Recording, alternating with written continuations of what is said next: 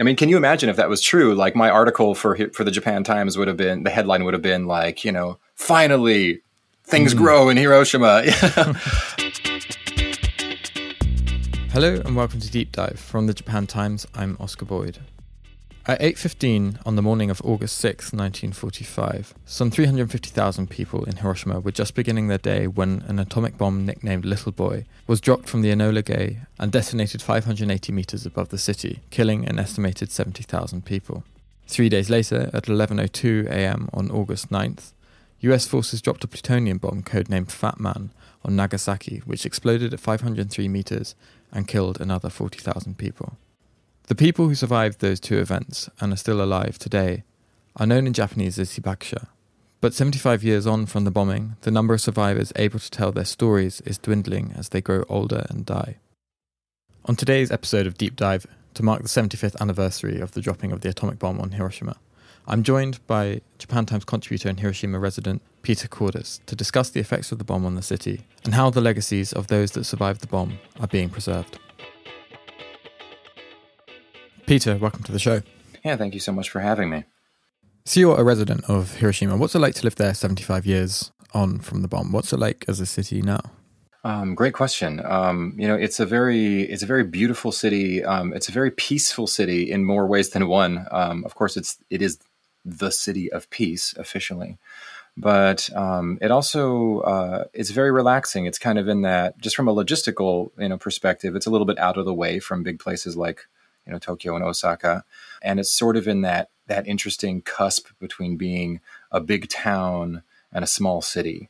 And it's also interesting too because you see these modern buildings and things like that.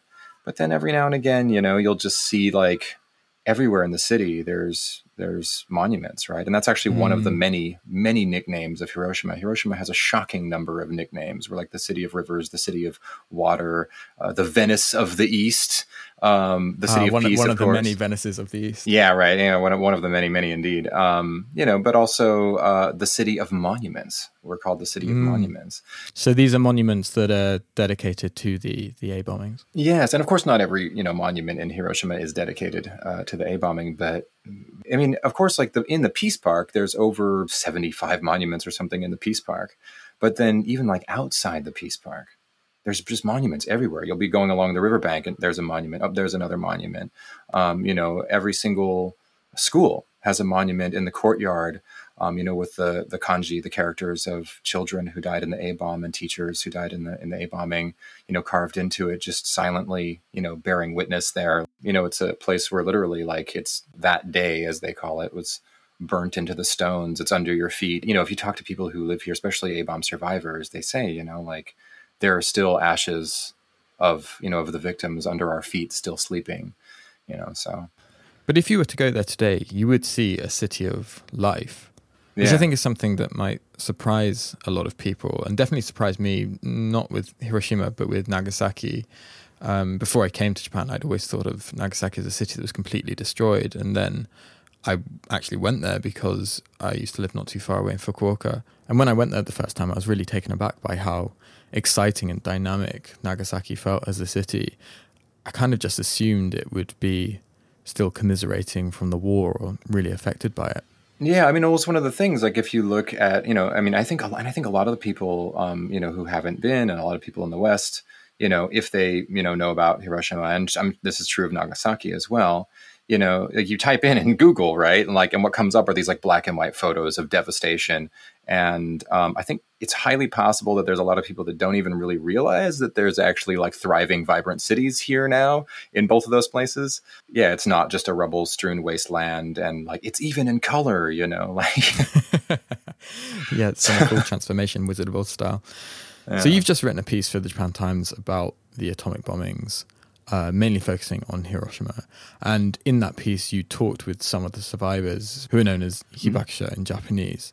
So let's put that transformation from black and white to color, from ruin to revival, into some context.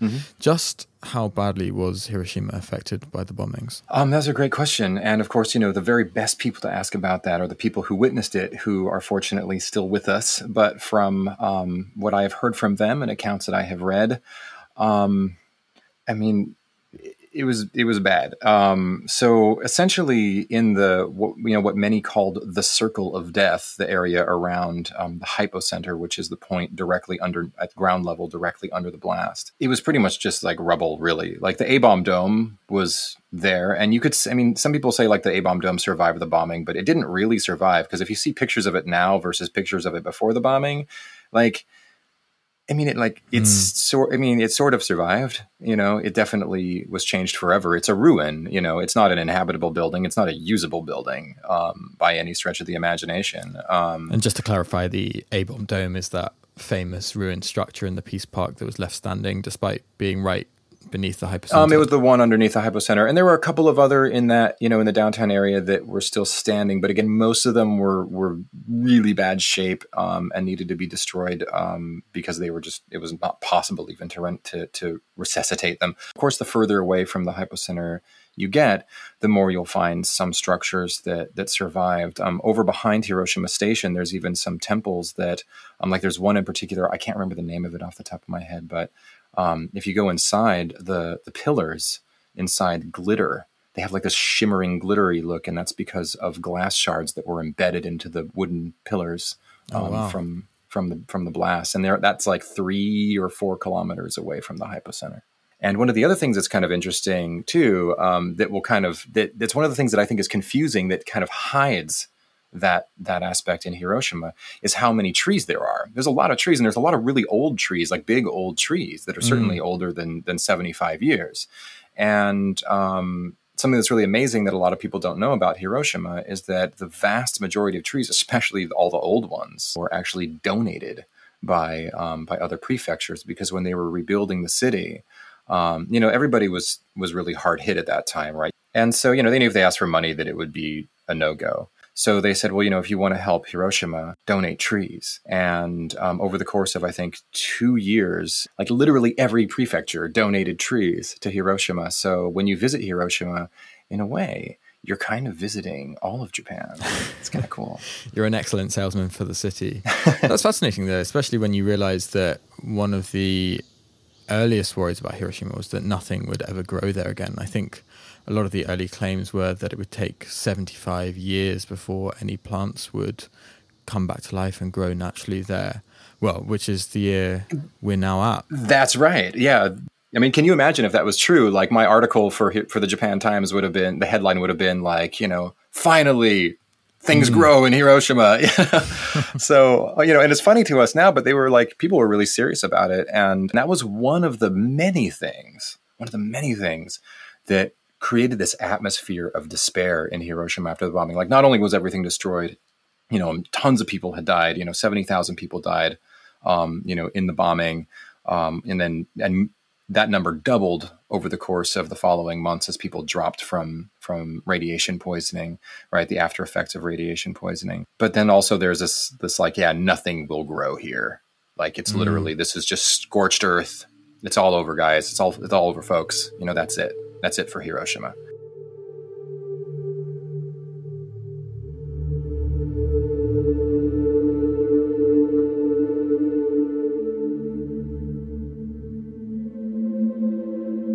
How did the city rebuild from such devastation? And when did it pick up this new identity of it being a city for peace?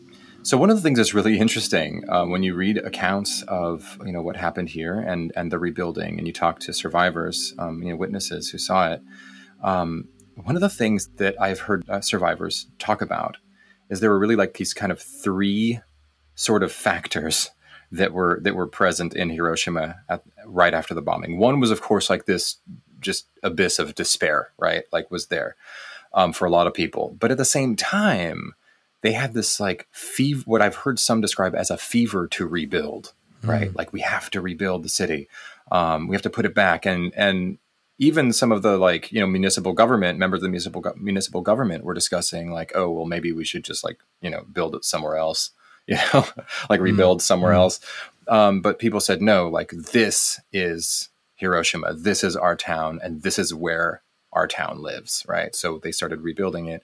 Of course, like in the main, like I said before, that kind of the circle of death around the hypocenter, that area, as I understand it, remained pretty much just like a lot of rubble and nastiness for a while.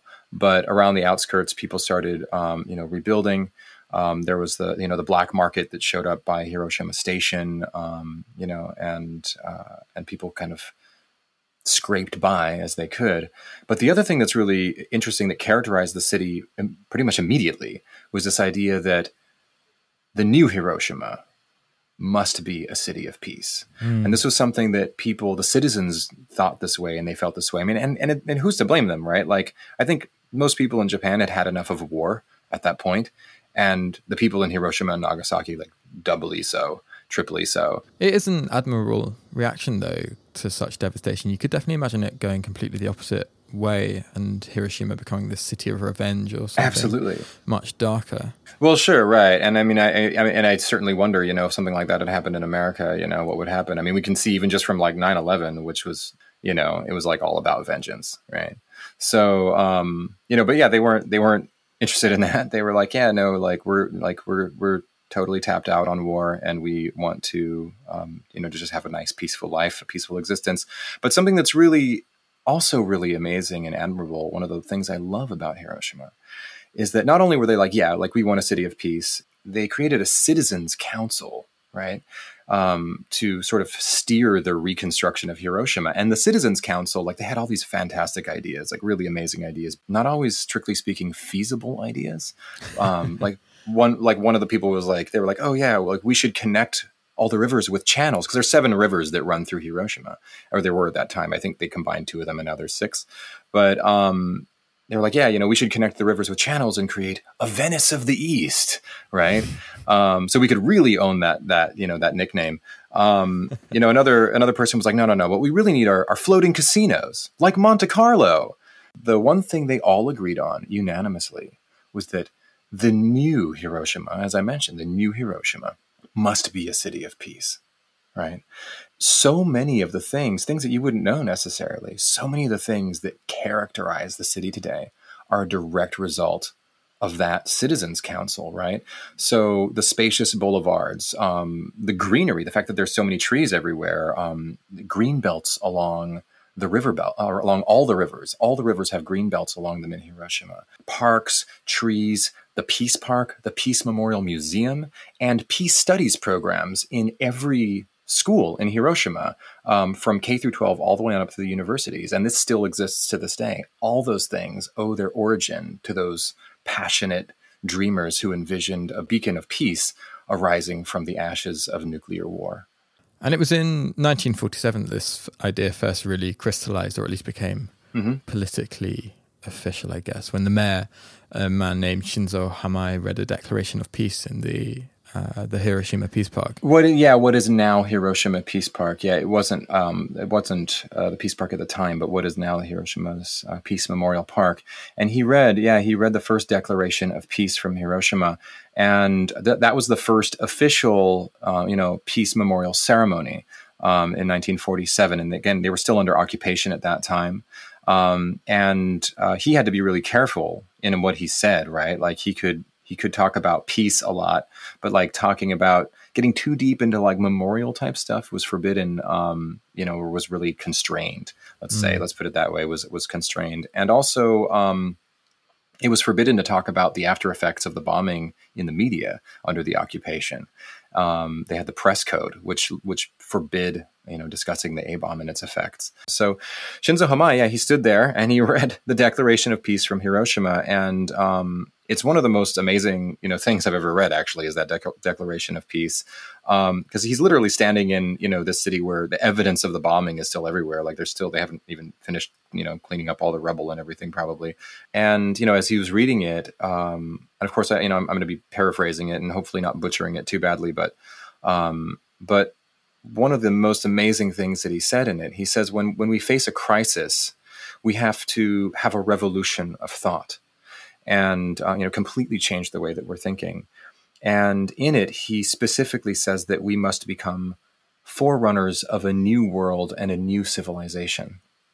And one of the things that you hear from so many A-bomb survivors when they talk about why they want nuclear weapons abolished, it's not just because they're like, yeah, this happened to me and it sucked. They say, no, like, we don't want anyone anywhere in the world to ever suffer the way that we suffered. Right? We have seen the top of the mountain, and we're here to tell you that, like, we don't want anybody else to ever have to go there.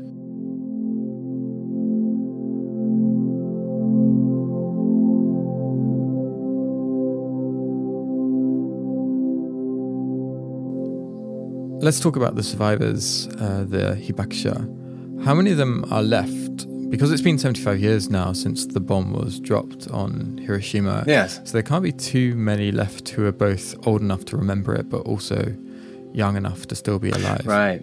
I mean, like, there's sort of two answers to that, and that's often the case when you start getting into, like, some of the hard details about some of this stuff. The official count, as of last year in 2019, around 140,000 living Hibakusha, most of them in Japan. And that's the official number.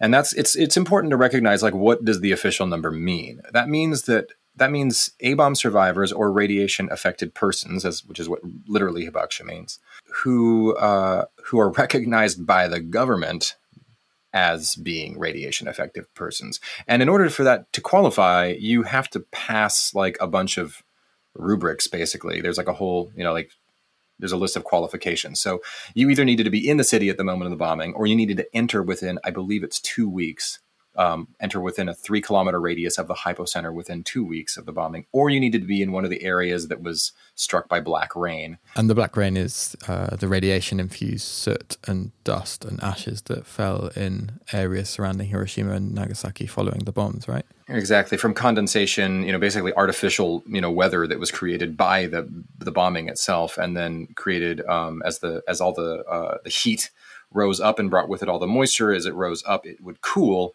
and then drop down as rain, which might, like, on its face sound like a good thing, but it's rain that's falling through a black cloud of radioactive ash and all that, and dust and everything. So by the time it gets to the ground, it's just this gnarly radioactive tar of death. And I've actually heard some survivors who were struck by black rain talk about how it left black marks on their skin that no amount of scrubbing could remove for like a good 3 days. Wow. So, and there are some things like in some of the museums where you can see black streaks on, like, panels from buildings and stuff that they've preserved, that are still just like, it looks like someone just poured tar down it. So those people qualify as Hibakusha, but also oftentimes you needed a witness, right? So, like, if you entered within the city limits, or the 3-kilometer radius of the hypocenter, if you were just there by yourself and then you left and you said, like, yeah, I went there, like, looking for my family member who died or something. If you didn't have somebody who could say, yeah, like, I remember he left for, downtown on that day, then sometimes the government doesn't accept your claim, because they figure that some people maybe just want to be recognized because they want access to the health book, which gives you free health care. So all of the official Hibakusha receive free health care. But of course, a lot of people also, and this is the thing though about the number. So why is the official number, why are there two answers? So the official number may be around 140,000, but in reality, there were definitely more than that. And there definitely are more than that, either people who weren't able to be recognized or who never wanted to be recognized, because there still is discrimination against A-bomb survivors to this day. And on top of that, you had, people from Korea who were brought against their will, and, perhaps Chinese and other minorities who wouldn't have qualified and maybe were never even, documented or recorded properly.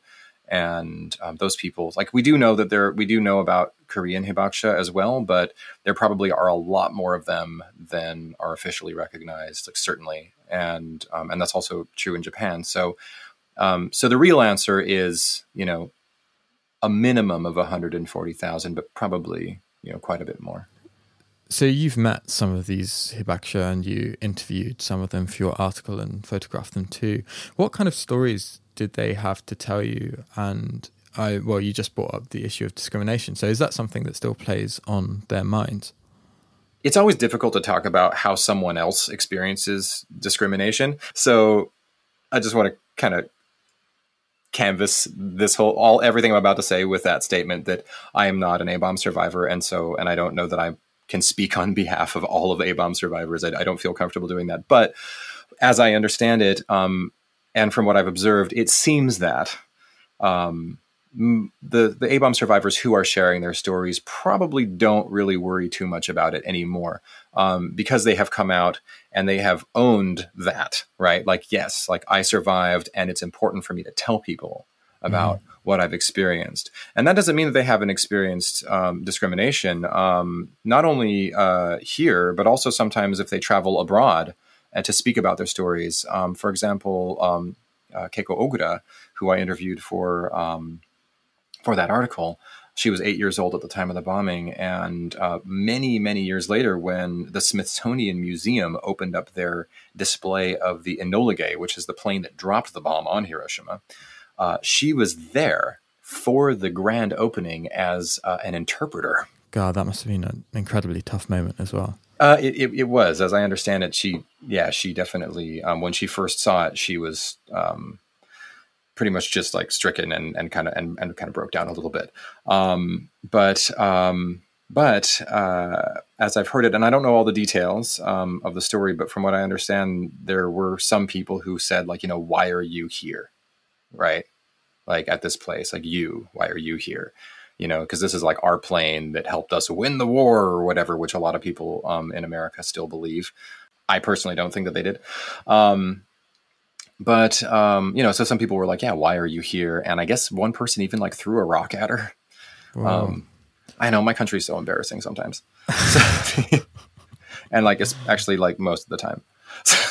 Especially lately, but of course, most people were very kind, and she's always really careful to point out. And she says, at the same time, she went and she spoke, there, and there was a point when someone came and asked her, like, well, how do I say, I'm sorry in Japanese? And she said, oh, we say gomen nasai. And the person bowed and said gomen nasai, and then everybody at the meeting that heard her tell her testimony just lined up in a row, like all the way down, and just came up one after another saying gomen nasai, and bowing to her. So my country's not always embarrassing.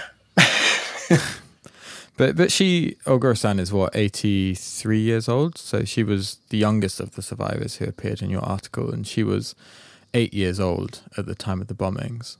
And I guess many of the survivors who are younger than her might not have memories of That's correct, because they were too young at the time. So it really is a very limited number of people who have this extremely important story to share. So what's being done to preserve their legacy, considering that the number of hibakusha is dwindling as they grow old and unfortunately die? Right. Yeah, that's a great question too. And one thing I'd like to say, just kind of commenting on exactly what you said, right? So as the A-bomb survivors grow older, their average age is already around 85. And so there's sort of like this vanishing point. There's this horizon, right? That's just this drops off kind of like the edge of a cliff, and it's eroding and becoming closer and closer. But to answer your question, what are people doing to preserve the stories of the hibakusha? And actually an awful lot, fortunately, an awful lot. First of all, there's the A-bomb Legacy Successor Program at Peace Memorial Museum, where survivors share their stories with people who then inherit their stories. And the study is actually like 3 years. It's a 3-year program, and people who are in it learn about the bombing, and they are paired up with a survivor who they interview multiple times and ask many questions. And over the course of the program, they learn the details of that survivor's story so that they can inherit it as an oral tradition. What does that actually mean, though, to inherit it? Do they retell it as if they're embodying the person who actually experienced the event, or is it third person recounting the story of someone? Yeah, exactly. So they do it in third person. Yeah, they do it in third person. And what it means to inherit the story, it means that you have studied that story directly under the person who experienced that story. And you have asked them many questions about details of what they saw, what they heard, what they felt, what they smelled, what they experienced.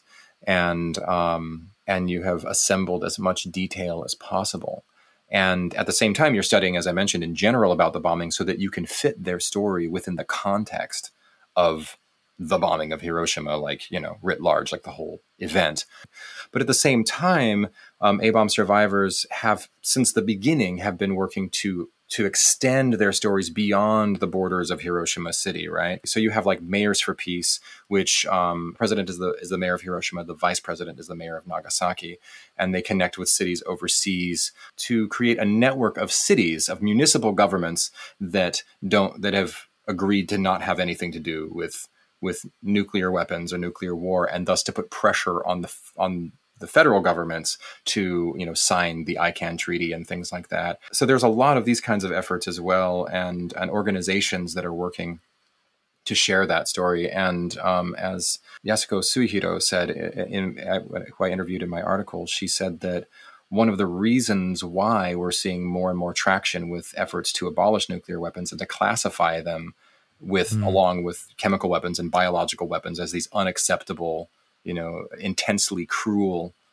implements of war that need to be banned. The reason why we're seeing more and more people who feel that way is because the stories of the Hibakusha have been being spread more and more around the world. Because when you hear what happened, there's this kind of humanitarian imperative of like, wow, yeah, like this is totally unacceptable, right? Like to have children who were innocent and they were affected by radiation, and even years after when the war is over, the war has been over for years, and they suddenly get leukemia and die, like Sadako Sasaki and so many other children.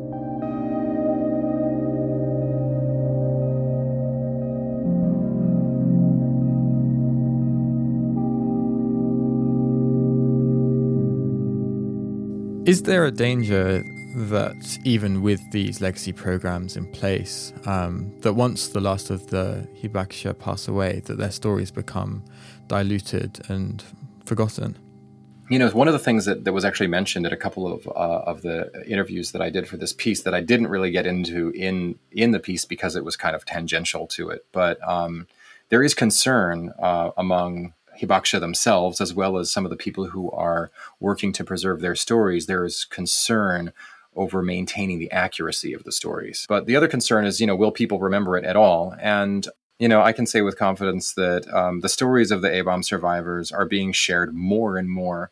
And there is such a huge effort to preserve the stories that exist and to share them. And the fact that there is a concern with accuracy, like we need to keep them as accurate as possible, right? That the people are thinking about that and anticipating that.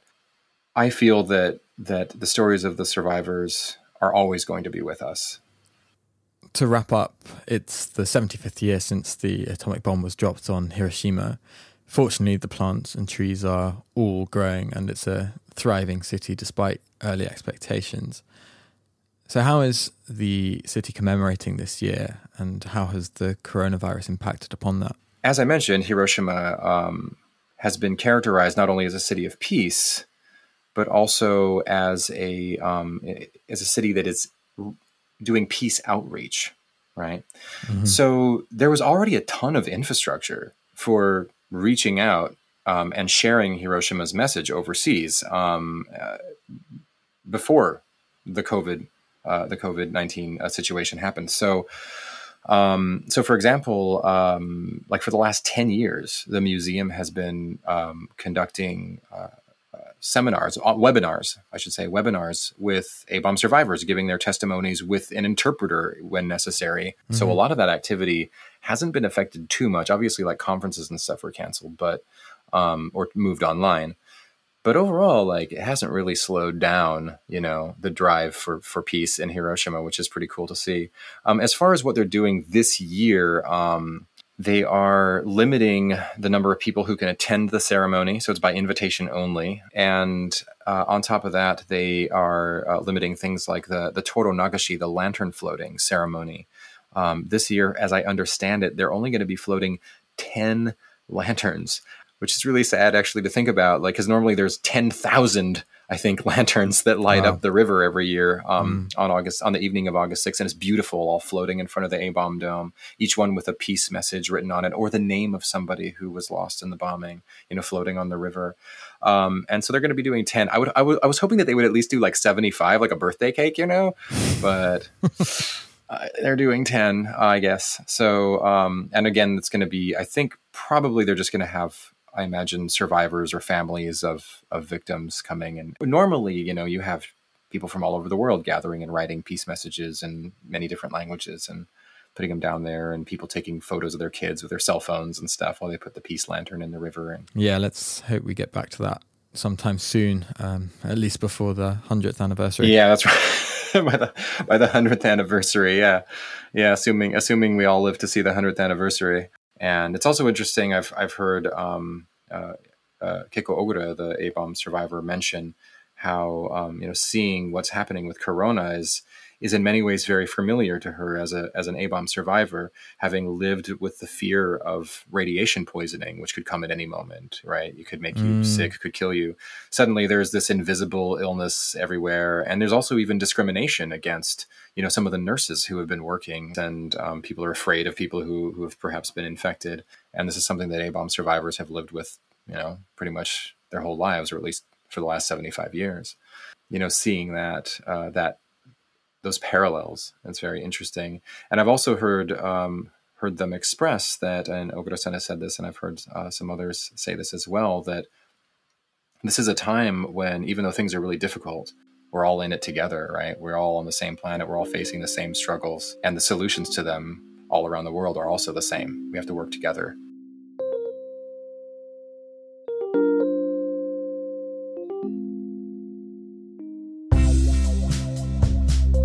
That was Peter Cordis, and you can read his full article with pictures on the Japan Times website. A link is in the episode notes. If you're liking Deep Dive as a podcast, and I believe you might if you've made it this far through the episode, please do consider rating us and reviewing us on whichever podcasting platform you prefer. I hope you're enjoying your summer and the cacophony of cicadas that comes with it. Until next time, Potsukare-sama.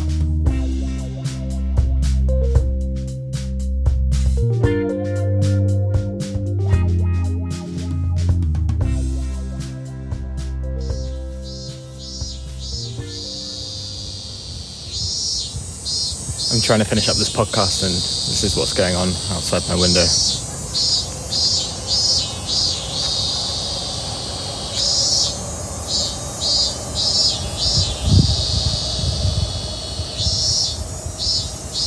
Just give me 5 minutes to record the outro, please.